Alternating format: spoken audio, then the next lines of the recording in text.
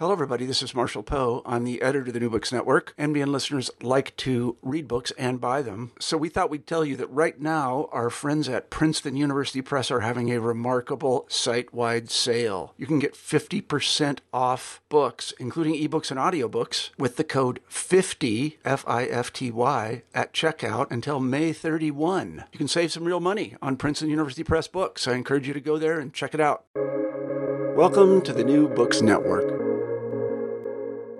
Hello, everyone, and welcome back to New Books in Media and Communications. I am your host of the channel, Lee Pierce. I use she, they pronouns, and I'm excited today to welcome a fellow rhetorician onto the podcast. Emma Frances Bloomfield is joining us today to discuss her new book, Communication Strategies for Engaging Climate Skeptics, Religion and the Environment, published by Routledge. And this is part of their series, Routledge Advances in Climate Change Research. So this is a really awesome book for a couple of reasons. One, very timely given all of the things happening with the upcoming election, lots of decisions to be made about where we all stand on climate change. Two, I really appreciate that the book is a focus on strategies. In fact, it's the only book I've ever seen from a rhetorician that has a cool executive summary in the back about different ways that you can engage climate change skeptics, specifically in a Christian context. So if you want to take that book, that one page with you and sneak it into a dinner party for your family, you can do that. And then the last part is that even though it is a look mostly at engaging climate skeptics within a Christian context, there's also some discussion of sympathy, right? So how do you capitalize on sympathizers and those aspects of Christianity that actually support progressive climate change legislation and things, as opposed to only kind of like refute the deniers. So it's a really robust book. I'm excited to dig in, and I think everyone's going to learn a lot today about a very important issue. So with that, Emma, are you there? And I'll kick it over to you to tell us more about the book and yourself a little bit, if you don't mind. Hi, Lee. I am here. So my name is Emma. I use she, her pronouns. I'm currently an assistant professor at the University of Nevada, Las Vegas, and I did my PhD at the University of Southern California. And this book came out of my dissertation research. Largely, I study science skepticism, science communication, and controversies related to scientific topics. And I'm particularly interested in the intersections between science and religion. As you mentioned, oftentimes oppositional, but sometimes quite overlapping and harmonious. Terrific. So what what was the impetus or the first spark to work on this book? Yes, so I started working on this project during my graduate work at USC. And I was initially interested in comparing evolution skeptics to climate change skeptics. So I was thinking about comparisons and overlaps between people who are religious, who for a variety of different reasons, either deny science or are just skeptical of science. So in working on the dissertation and thinking about moving it to publication, I got in touch with people at Routledge in the Sustainability and Environment series there. I do want to shout out to Annabelle Harris, who met with me at a conference and encouraged me to pursue publishing the dissertation, but just on the climate change part. So because it was in the environment and sustainability section of Routledge, they encouraged me to cut the evolution part and then think about adding to it. And that's when I started doing interviews with climate skeptics and with religious environmentalists, and adding those interviews to the more traditional rhetorical analysis of texts from those groups. Well, I appreciate the book because I read recently that, well, it's not a recent policy, but many of the major media outlets, New York Times, et cetera, will no longer actually publish op-eds or guest posts about climate change denial or climate change skepticism, because the argument is that the science is so irrefutable that they're just not going to entertain what basically at this point amounts to fiction. Yet in your book, you say that actually climate change skepticism or climate change denial comprises a fair amount of U.S. public opinion. And so engaging these people is incredibly important. And you also talk about thinking about it from a perspective of how their identity and their faith is wrapped up in their belief system, which and this concept of kind of rhetorical listening and engaging as opposed to arguing against or criticizing or putting down or dismissing or any of the other ways that I think people often deal with climate change skeptics. Do you want to talk a little bit more about sort of like your unique approach to what it means to do this work? Yes, I think that's a really great question, especially thinking about a lot of bans or a lot of censorship rules, like you mentioned, where people who portray those different opinions can't publish in certain outlets. And I am in support of those types of policies. simply because giving people a platform in those official circumstances does perpetuate the idea that there is an ongoing conversation about the legitimacy of climate science.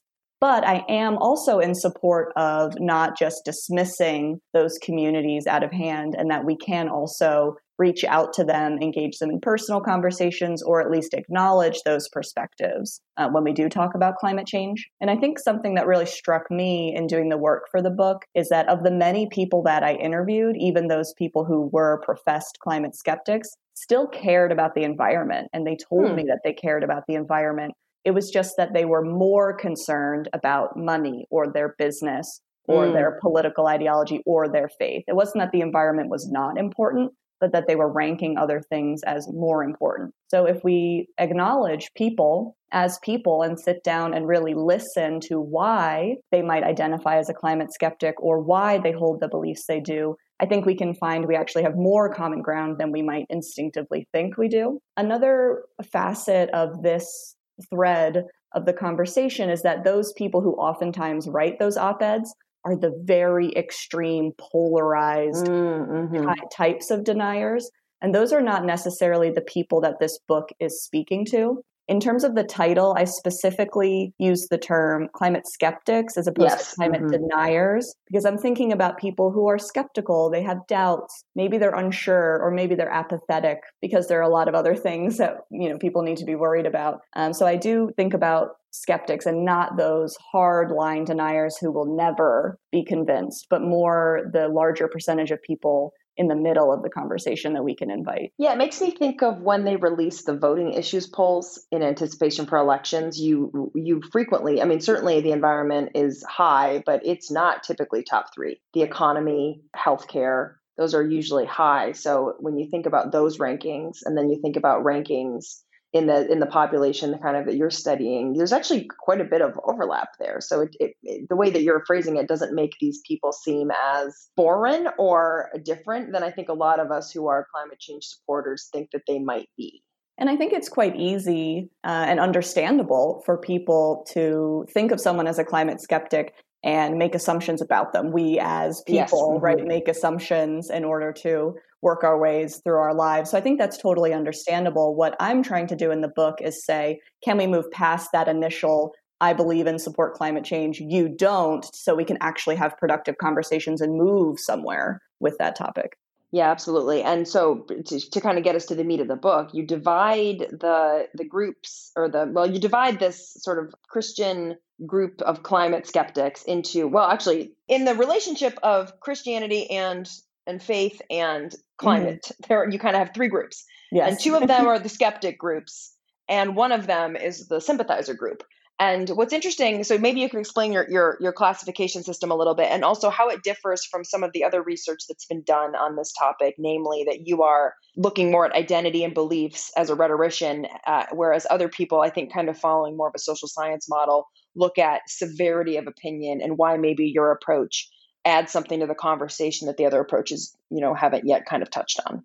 Yes, there are a lot of typologies out there for thinking about the people's opinions about climate change. And I was very interested in Christian populations. As I said, I've been interested in the relationship between science and religion. And then also thinking about how many people in America are Christian, even though there are the rise of the nuns, as we say, where people are less and less affiliated. Christianity is still a very large group in America, and it's a very strong belief or influence in beliefs for many Americans and even our whole political system, right, in this sort of Christian civil religion. So I wanted to dive into this specific group as a group that comes to the environment with a very key sense of who they are, what they believe, and what they follow, because I think the environment is a lot about identity. And when you talk about the environment is so many things. It's everything. It's interconnected with things like health and the economy. It really drives at the core of who we are.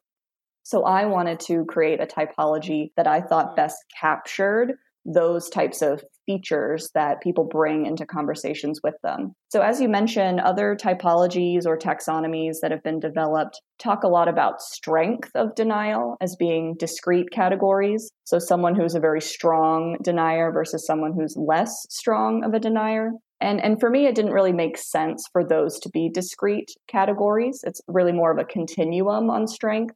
And it also occurred to me that that's something that might change quite often, depending on different information that you hear, different topics, that the strength or the passion that you have for your denial might be variable. So I wanted to think about something that was less variable and something that might help us actually create categorizations that could drive strategies or inform strategies. So my categorizations are based on rhetorical resources that Christians use in order to make sense of the environment and how they constitute sense-making narratives. So in other words, how are they conceptualizing the relationship between their faith and the environment, which as a rhetorician, I think is manifesting in their language, primarily through the framework and the metaphors they're using, and then also the arguments that they're making. Yeah. And it makes me think of, I like this idea because you mentioned in the book, which I thought was very astute, is that, what people vary in their severity all the time. So you can't, right. People can hold moderate, weak, and strong beliefs about the same thing, right. pretty much throughout the day. And even if you look at climate change, not enthusiasts, but whatever the optic of believers, whatever the opposite of a skeptic is, advocates, yeah. I bet their own interest in the topic probably ranges from weak to strong, depending on, what's happening, depending on what's in the news. I mean, right. Like you can see how all of this stuff would affect anybody's belief system, not just people who are skeptics. So absolutely. We all have that conversation when we're about to recycle something, right? Or we're about to purchase something. You have that moment of, I have to make a decision here, right? About what choices I'm making in terms of money versus being environmentally friendly. Yeah. Yeah. And so for the audience, we have this concept in rhetoric that I love, which is this idea of salience. And so we're very contradictory human beings. We have all kinds of different contradictions going on inside of us all the time. It's not bad. It just is what it is. And one of the ways that we make that work is some things are more salient at any given time than at other times. And so part of what rhetoric does is think about how do we make particular issues more salient than at other times. Like race, for example, is very salient right now, but 5 years ago, it still needed to be salient and it wasn't. And so, just to kind of reiterate what Emma said, that climate change skeptics are not just like ignorant or willfully stupid people who just have no common sense, right? They just have different sets of priorities and beliefs that are shifting and contradictory, very similar to what a climate change advocate might have. So I think, again, like kind of identifying common ground is going to be crucial to do that kind of engagement work.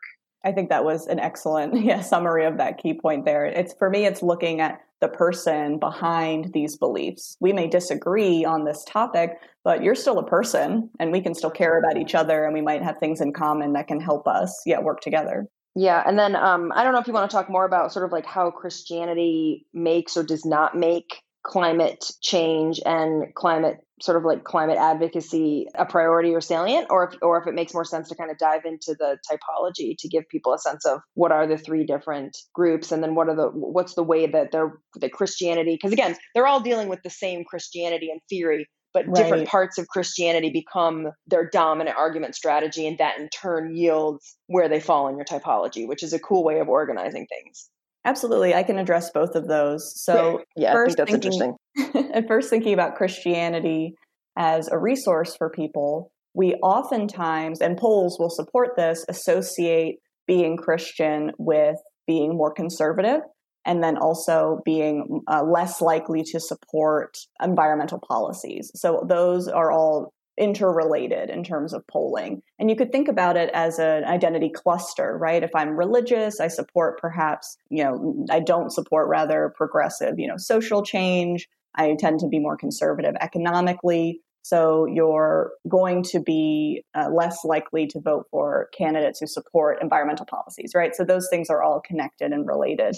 Sorry, real quick. When you say the polls support that, do you mean that the polls support that there's a bias to believing these things among just like sort of non-Christian audiences? Or do you mean that the polls support that those tendencies, in fact, are a trend? Yes, the latter. The polls support that if you are Christian, you're more likely to be conservative and less likely to vote for climate policies, yes.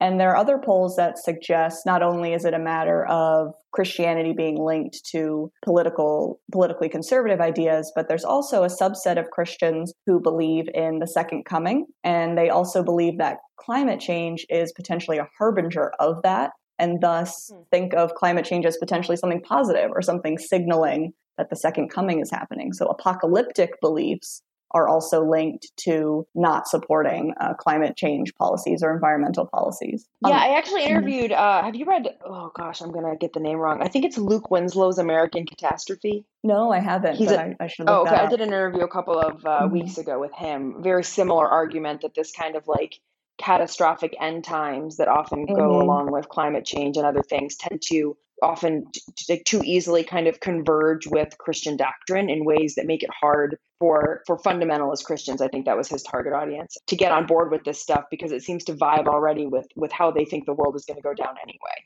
Absolutely. I agree wholeheartedly with that argument. And I find the same thing to be true in my research. That's actually a good question. When you say Christians, did you try to cut across the swath, or were you sort of more focused on fundamentalists? I did, in my recruiting of interviewees, I cut across the swath and had people, if they wanted to, tell me what denomination that they were in. But I think a lot of our assumptions about Christianity being against climate change is because of those fundamental interpretations. Astute move. Okay, yeah, very cool. Keep going. After the apocalypse stuff, I would love to hear more about it. Yes, so the alternative to believing in Christianity leading to anti-climate change beliefs is a subsection of Christians who are sometimes referred to as green evangelicals or the creation care movement, where people, because they are Christian, actually feel like they are driven to be environmentalists, and that being environmentally friendly is part and parcel of a Christian identity. So interestingly for me as a rhetorician, right, you have the same resource, but you interpret it completely differently as support for quite different perspectives on the environment. Yeah, so the creation care movement is really about marrying one's faith, one's Christian faith, with the environment. So thinking about some of the passages in the Bible that really communicate an ecological interconnectedness, right? Adam and Eve are told to be carers of the Garden of Eden and that they should protect and watch over it. Thinking about passages where sins like greed are bad. So thinking about we shouldn't be over-consuming, right, the environment. And there's a lot of passages like this that the creation care movement will use to say, well, God wanted Christians to be stewards of the environment and not exploit it, and that we should be protecting all life under this pro-life banner, not just, unborn children. So a lot of Christians will look at certain doctrine that we might connect on first blush with conservative perspectives on the environment and actually see them as quite progressive calls to care for the environment. Oh, interesting. And they are your group that you label as sympathizers, correct? That's right. So if you're thinking about the typology, I think of that first group I was talking about, who are Christians who are skeptical of climate change, as two types, separators and bargainers. And then the third group in the typology is who I call the harmonizers, who are more of these creation care advocates who, as you say, are sympathizers towards climate change. And then obviously, it's pretty clear how they differ from the first two, but how do the bargainers and the separators differ? Yes, the separators I primarily categorize them based on how they view the relationship with the environment and their faith. And the separators tend to, as they're named, separate them and see them as mutually exclusive and oppositional forces with one another. So a separator would likely reject the idea that climate change is happening or that climate science is something that we should be following as opposed to following the Bible. Whereas the bargainers take more of a moderation approach to climate science and the environment, and they might borrow some aspects of environmentalism and see it as compatible with their faith, but they still reject most climate science and the idea that we need to be taking action on climate change. And where's the evidence from, because I'm not super up on my Christian doctrine, but where's the evidence for each group? So when each group says, oh, well, the Bible tells me blah, what kinds of things are the separators saying? And then what kinds of things are the bargainers saying? A really great question and an interesting one, because they oftentimes point to the same passages. So that passage I mentioned before, about Adam and Eve being told to care and tend to the Garden of Eden, in certain translations, it's phrased as having dominion or control over the garden. So that type of language evokes a type of hierarchy where obviously God is at the top, but then humans are more important than and have power over the environment. So those types of passages in the same part, typically in early Genesis, can be recast by either group to interpret it as either pro-environmental messages or anti-environmental messages. Oh, that's really fascinating. So the translations add an extra layer beyond just how people marshal the evidence. Yeah, and something interesting as well is the borrowing of the same terms. So the creation care movement will say that people should be stewards of the environment. And separator groups like my exemplar separator group, the Cornwall Alliance, will also call their approach to environmentalism responsible stewardship, but they define it as primarily serving humans more than the earth. So they're prioritizing humans in that relationship, and that caring for human needs over environmental needs is actually what responsible stewardship means. How interesting. So the Cornwall Alliance is the exemplary group for your separators. And can you tell us more about that group and that alliance that maybe people aren't familiar with or that you found especially insightful? Yes, the Cornwall Alliance was started in 2005, and it's run by E. Calvin Beisner, and he is the head of that group, and they publish a lot of documents and articles on their website. They make declarations about what they feel is the appropriate relationship about the environment and Christianity. And a lot of people think of them as being started in response to the growing creation care movement. So my exemplar harmonizer group is the Evangelical Environmental Network, which was founded in 93. And once that movement started gaining some ground and gaining some popularity, groups like the Cornwall Alliance started forming, and it created sort of a turf war over what was the correct or appropriate interpretation of Christianity and stewardship. Gotcha. Well, that's kind of encouraging that the Evangelical Environmental Network was like a decade ahead of people. And then, is there anything else about the Cornwall Alliance or that makes them particularly, like, why did you pick them as an exemplar? Are there any particular strategies that they use to advocate for their cause beyond sort of what we've chatted about? The separator group, the Cornwall Alliance, is very polarizing. They, as a strategy, try to get a lot of media coverage, and they speak very firmly and aggressively towards environmental movements, and especially groups like the Evangelical Environmental Network, which they view as traitors to Christianity. So their discourse is quite exemplary of the separators in terms of their aggressive rhetoric and their use of this metaphor of war that really does not allow compromise in a lot of ways. So that's why I chose them. They're also quite well known in these circles. So if you were to search newspaper articles about religion and the environment, they're oftentimes featured in those articles. I think perhaps because their discourse is so polarized and kind of media worthy. Yeah, and I think also funding, right? You have a lot of like fossil fuels industries, like Koch-funded industries that are funneling money into right-wing, conservative Christian environmental academics and advocates that are advocating, obviously, like for things like non-renewable energy, which is good for big business. I think you mentioned it a little bit. And I also, the first thing I looked up was like, where's your money coming from? And I was like, oh, no surprise here. And then do you want to talk more about strategies for engaging the separators? Or do you want to move on and maybe kind of flesh out the typology with the moderators too? Or sorry, not the moderators, the negotiators. The bargainers. Yeah, so the strategies I described for the separators are really to not put yourself in the position of being the enemy of that war, right? If you're having a conversation with someone and they see things through a war frame, you want to do everything you can not to put yourself on the enemy side, because then the conversation's not going to go anywhere. So I encourage, if you're engaging with someone who has these polarized views of their faith in the environment, to ask questions of them and learn more about their values and offer ways that their views are compatible with environmentalism. So in the book, I talk about a separator that I spoke to. These are all pseudonyms in the book. who I named Charles, and they were talking about, well, it's most important for humans to be safe and to be comfortable. So I don't care, right, about environmental waste, or I don't really prioritize, thinking about the environment. And so I was asking them questions about their beliefs in the second coming, and we basically came to this agreement that, well, if the apocalypse is not happening anytime soon, damage to the environment will affect humans' ability to be safe and to be comfortable and to have resources. So instead of trying to encourage this person to think environmentally, I tried to link care for the environment as supporting what their priority was, which was caring for humans. So thinking about commonality. You see, because they introduce new values. They introduce safety and comfort as the big values, and so you have to link those to the environment being taken care of. That's exactly right.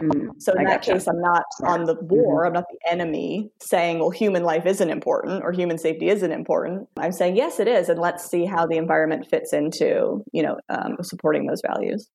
And of course, I think one thing too that the book sort of focuses on is like throwing climate change science at them doesn't seem to be a good strategy. It's interesting because there is research that says when people do their own scientific research and dig into the data, they will oftentimes convince themselves. But if you are, as you say, throwing climate science at people, that tends to turn them off, right? And come off as patronizing or condescending. So that'll shut down conversation very quickly. But if you can encourage people on their own to do more research into the science, that tends to be quite successful. And that was one of my strategies for talking to bargainers, because bargainers do accept some climate science, and they will cherry pick people who they will listen to, who are climate scientists or climate experts.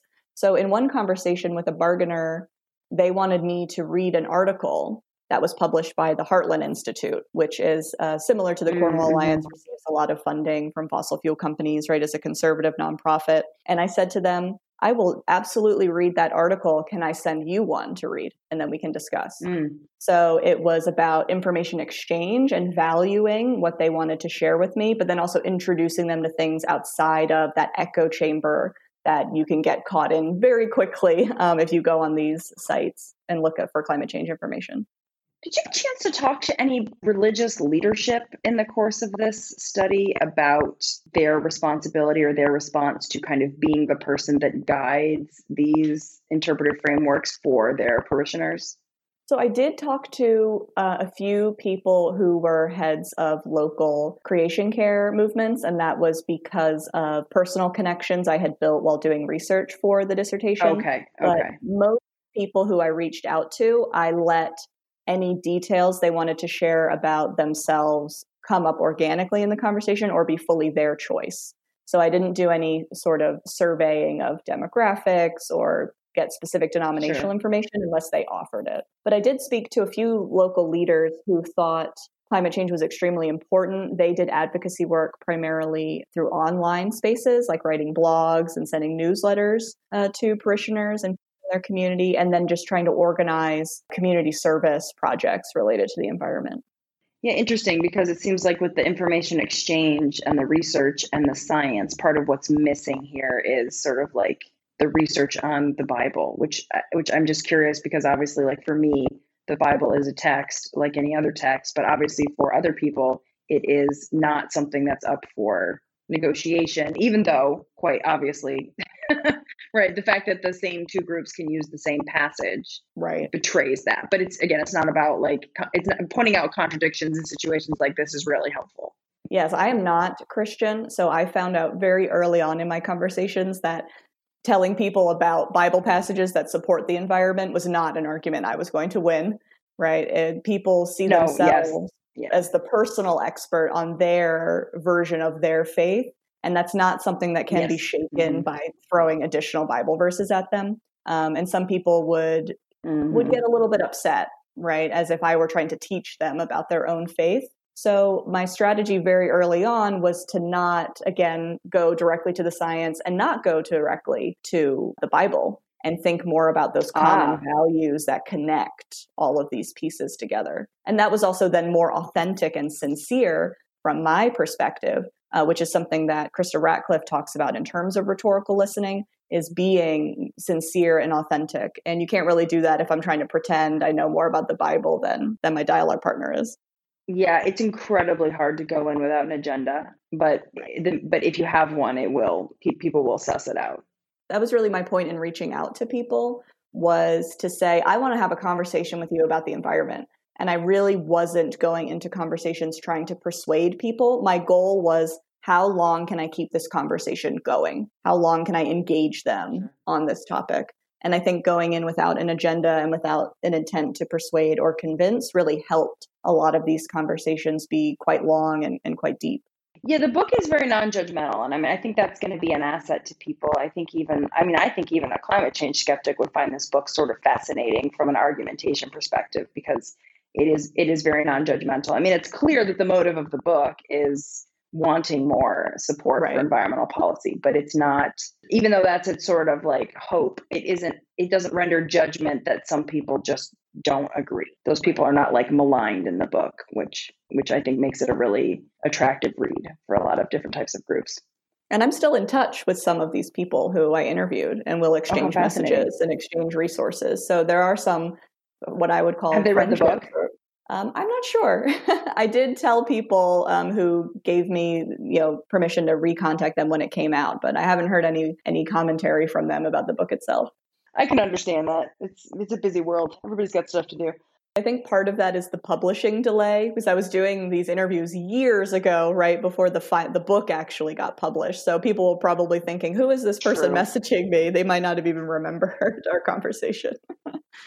That's true. I hadn't thought about that. Yeah. Yeah, the book publishing, especially in academia, is a long process. And then in terms of the bargainer group, what kinds of value, do you see them having sort of like similar value conflicts that you tend to use as your levers, like comfort and security and safety, or do you see them introducing new values into the system? That's a really great question. The bargainers that I spoke to were very interested in the economy, and we're very interested in jobs. And of course, that's related to comfort and safety. But they tended to shift the conversation out of science and religion and into the economy. And there was a type of Protestant work ethic in their discussions with me about the importance of work and the importance of business and keeping the economy going, which was linked to their idea that, as Christians, they should be working.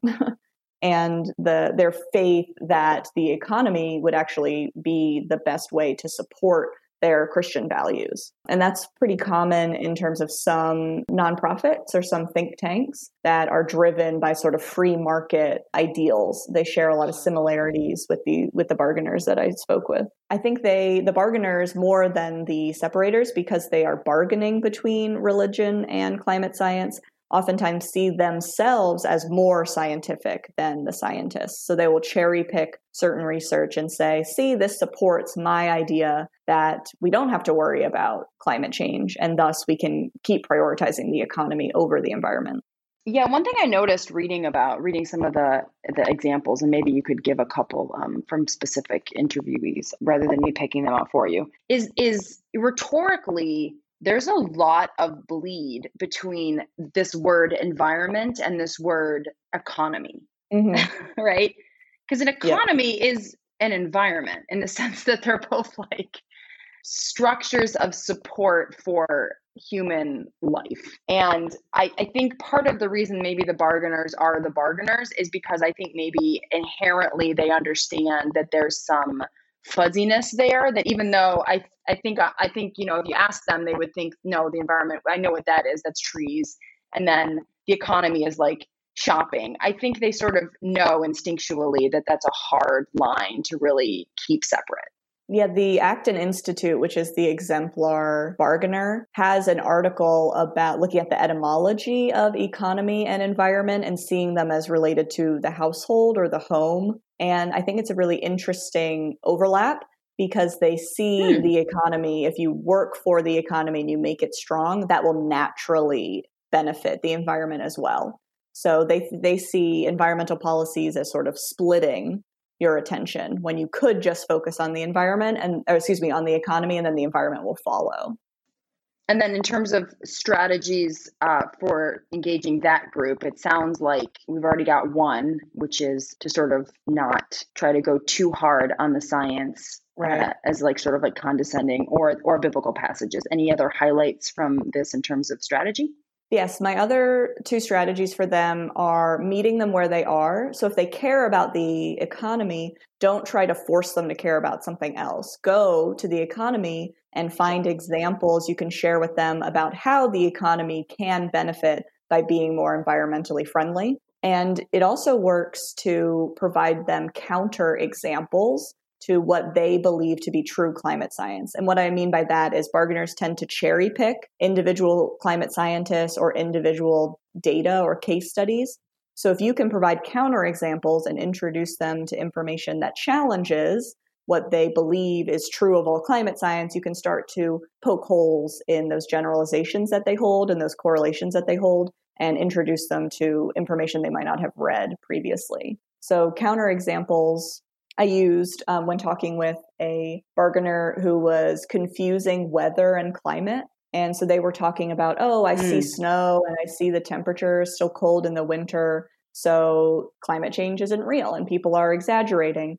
So when I provided specific examples of hot temperature records that have been broken and comparing different times of year and just giving them more examples than the ones they were turning to, which was, of course, understandably their own personal experiences, right? That's where they turned to for understanding. So I gave them other examples of people telling stories about the climate or thinking about how the weather had changed over time to just open up their eyes to different experiences than just their own or what they assume to be true.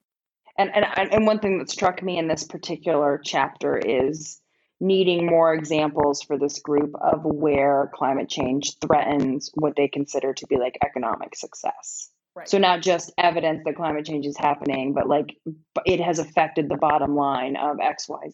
And unfortunately, there are not a lot of like major corporations coming out and talking about climate change. Sort of like you often hear from like kind of smaller green startups about the problem. But I remember a couple of years ago, somebody from the NFL, I don't remember if it was the chairman, but they talked about the insane temperatures that summer and how it was making it really hard for them to have opening practice. And so they were losing a lot of money because they kept like people were like having like heat stroke and stuff. And a bunch of climate activists came out and said, that's climate change, right? No more NFL. And I remember thinking like, oh, this is a good example to pull out for a bargainer, right? Because that's a huge industry. And it's also, taps into kind of like lots of American pastimes and things like that. And that might be so having those examples, unfortunately, though, they're hard to find because it's so rare that a corporation links those kinds of problems to climate change issues. Yeah, that's a really great example. Other examples we can turn to are things like extreme weather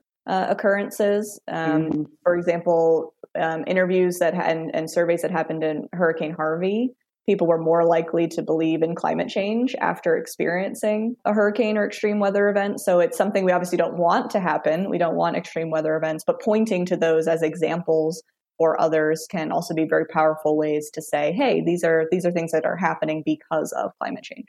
Yeah. And again, I think repeat the theme here, right? Which is instead of arguing against them with like, kind of just like clashing with your system of values and your system of evidence, you kind of like using what they've already given you as a lever to say like, oh, well, I can give you examples that fit the kind of criteria you're looking for instead of me giving you examples that fit the criteria I think you should want. Absolutely. And that's about respecting that person, listening to that person, and thinking about their contribution as valuable, even if we disagree on climate change's severity and its existence. Yeah, well, I mean, this is kind of one of those situations where it's like, well, you can be right or you can make a contribution to public dialogue. Right. So what's more important? What's more important, leaving right? Because you're never there's no world in which you just cajole someone with all of your argument into just changing their mind. I mean, persuasion just doesn't happen like that. And I think that's a misunderstanding, probably in part because of media, just like the persuasion is this kind of like very aggressive, instantaneous process. And, studies and personal experience, I think, show over and over and over again that attitude change comes from, like exactly what you said, finding common ground, thinking in terms of someone else's values, making it a long game instead of a short game, and, conceding so that you can get sort of like exactly like what you said. Like, it's more of a win for someone to go look up the evidence on their own than it is for you to just tell them why they're wrong and then have them just walk away and never talk to you again. Exactly. And I get that question quite a bit from people when I've done talks or when people have reached out to me about the book, about why give them space? Why give climate skeptics space? I'm not surprised. Why give them attention? And for me, I'm just not willing to let a good portion of the population go. I'm not willing to just say, that's okay what they believe. They don't have to care about the environment. I want to say, no, how can we find common ground so the environment can be something that everyone cares about? And it becomes that number one priority, when we go into elections. It's also like our president is a climate change skeptic. Right. They're not a fringe group, right? I mean, they very fundamentally affect policy and make decisions. So yeah, I appreciated the thrust of the book. I understand that there are people who think there's no room for middle ground, but in some cases, perhaps not. But I certainly think this is one where you're better off served with the engaging concept than the winner take all kind of approach, which is ironic given that that's one of the main strategies of the, right? So it's like, that's right. Do you really want to be a climate change advocate using the same strategy of war that is being used by the climate change? And I do have a passage in the book about that one separator who was quite aggressive towards me and I couldn't get to engage in dialogue. But that was really the exception to the rule. Most people were really open about having conversations and even thanked me for asking their opinion about it. Well, I mean, and I think too, as a college professor, you sort of see this happen in ways that maybe other people don't, because if a student shows up in your classroom and they don't agree with you, you cannot, you have to teach them. You cannot just ignore them and fail them and kick them out because you don't like what they have to say. And so I think it just becomes a lot easier to think of all of these conversations as, well, they need to be taught. And maybe I need to be taught too, right? Because I'm certainly not always right. I might be right about climate change, but I might not be right about what values that treads on or how people need to hear the information to understand it. That's exactly right. And I even learned things about the values that people held and how they were prioritizing those different values. So yeah, I thought it was very informative for me having all these conversations. Yeah, and that's great. I think that that's a really, really amazing attitude to have. Well, so we've covered, I think, all the highlights. We could go back to, we haven't really talked about strategies. Again, that third chapter is sort of an interesting one because it's more about people who are already sympathetic to the cause, but also share those Christian values. Do you want to say anything else about their strategies or strategies for engaging those people, or maybe lessons that you learned from that group that could be applied to this conversation as a whole?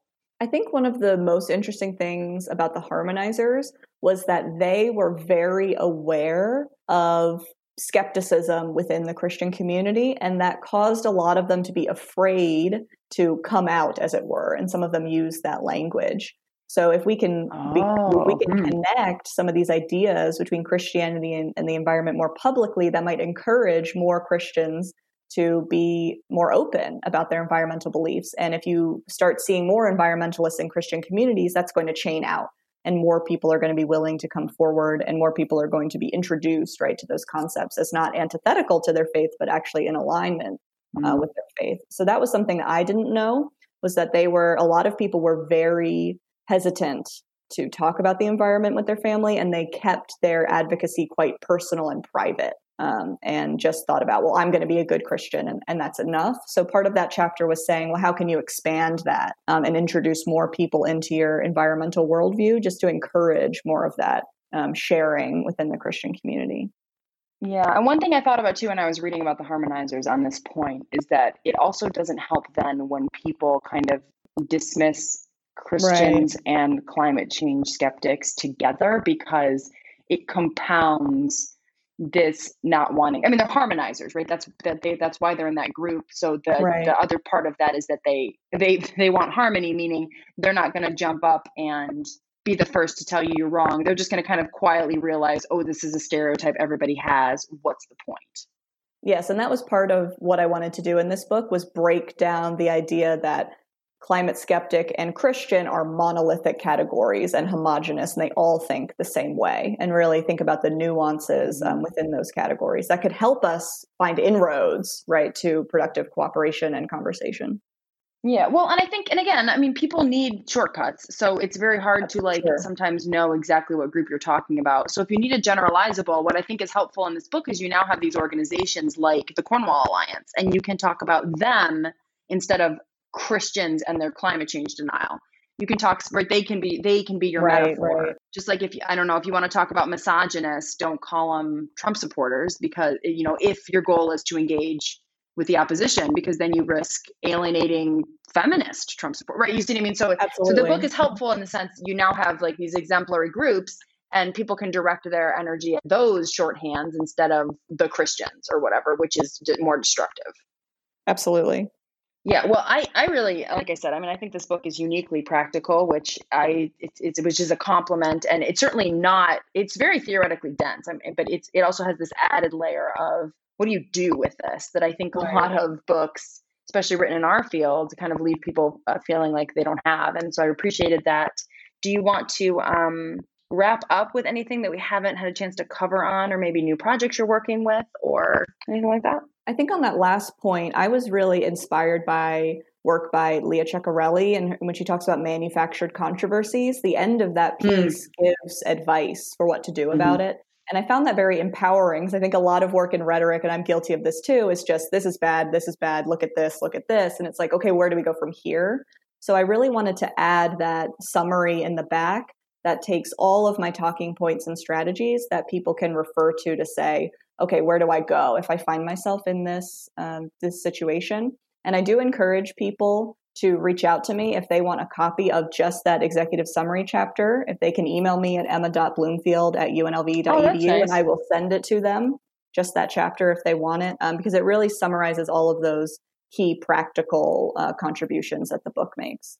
Great. And I will, no one's going to remember that email, and 50% of people are driving right now. So I will, I will put your email in the show notes. So if anybody just wants to open the show notes on the web or on the app where you're listening, you can just click on Emma's email and it will, you can shoot her a message right from your phone. So I will include that. Yeah. Leah Ceccarelli is great. She's an OG rhetoric of science person in our That's field right. who I don't think has a new book, but I'm hoping maybe New Books Network cuts me off at 2015. So not allowed to interview anything older than that, as much as I wish I could.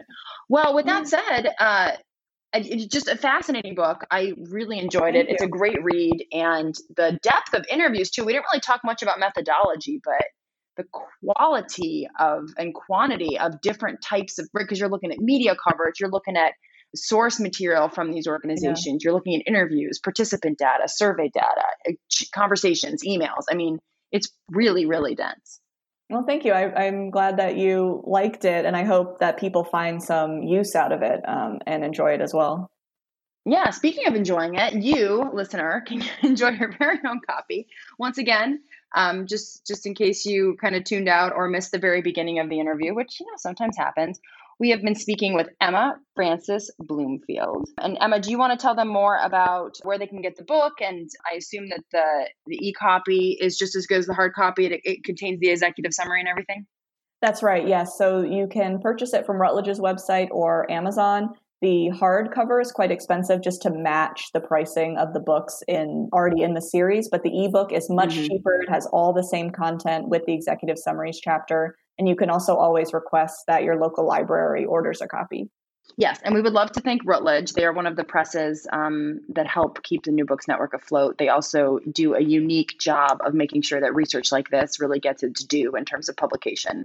Some presses rush this stuff through, but Routledge is a favorite standard of ours. And the name of the book, again, is Communication Strategies for Engaging Climate Skeptics, Religion, and the Environment. And as Emma said, local libraries, they are the place. And so I always recommend that you either pick up a copy of the book, give it a gentle read without folding the corners, and then donate it to the library when you're done so that other people can get a chance to enjoy the book, whether that's a public library, which really needs your help right now, or your university library if you're on a college campus. Or you can actually go in and request that one of those places buy the book. You can kind of give a nudge that this might be a book they want to keep on the shelves. It's tough right now with budget, so I generally recommend that not be your direct route, but certainly for anyone who really loves the book, there's often also e-loans and direct library to library lending. So definitely, however you can do it, get a copy, but if you can put one into circulation for everyone to enjoy, it's a nice way to pay back the work that scholars like Emma do for people who maybe cannot afford or don't know about these kinds of books until they see them on a public library shelf. And with that little spiel in support of public libraries, which I just love me a library, do you want to say anything else, Emma, or tell us about what you're working on now before we wrap? My current project I'm working on is going back to comparative work between scientific controversies. So I'm looking again at evolution, climate change, and also rising vaccine skepticism. So that's my current project, is thinking about overlaps between those groups, not just in terms of religion, but a variety of different reasons why people are skeptical of science. Yeah, you should really read that Luke Winslow American Catastrophe I will book. do It's that. right up your alley. And if no one has listened to the interview on American Catastrophe, it came out a couple of weeks ago, and you can check that out right after you finish up with my interview with Emma. All right. Well, Emma, this has been an awesome convo. Thank you so much for the book. I can tell how much work you put into it, and it definitely paid off on the end of the reader. And for joining us on New Books Network in the channel in Media and Communications. Thank you, Lee.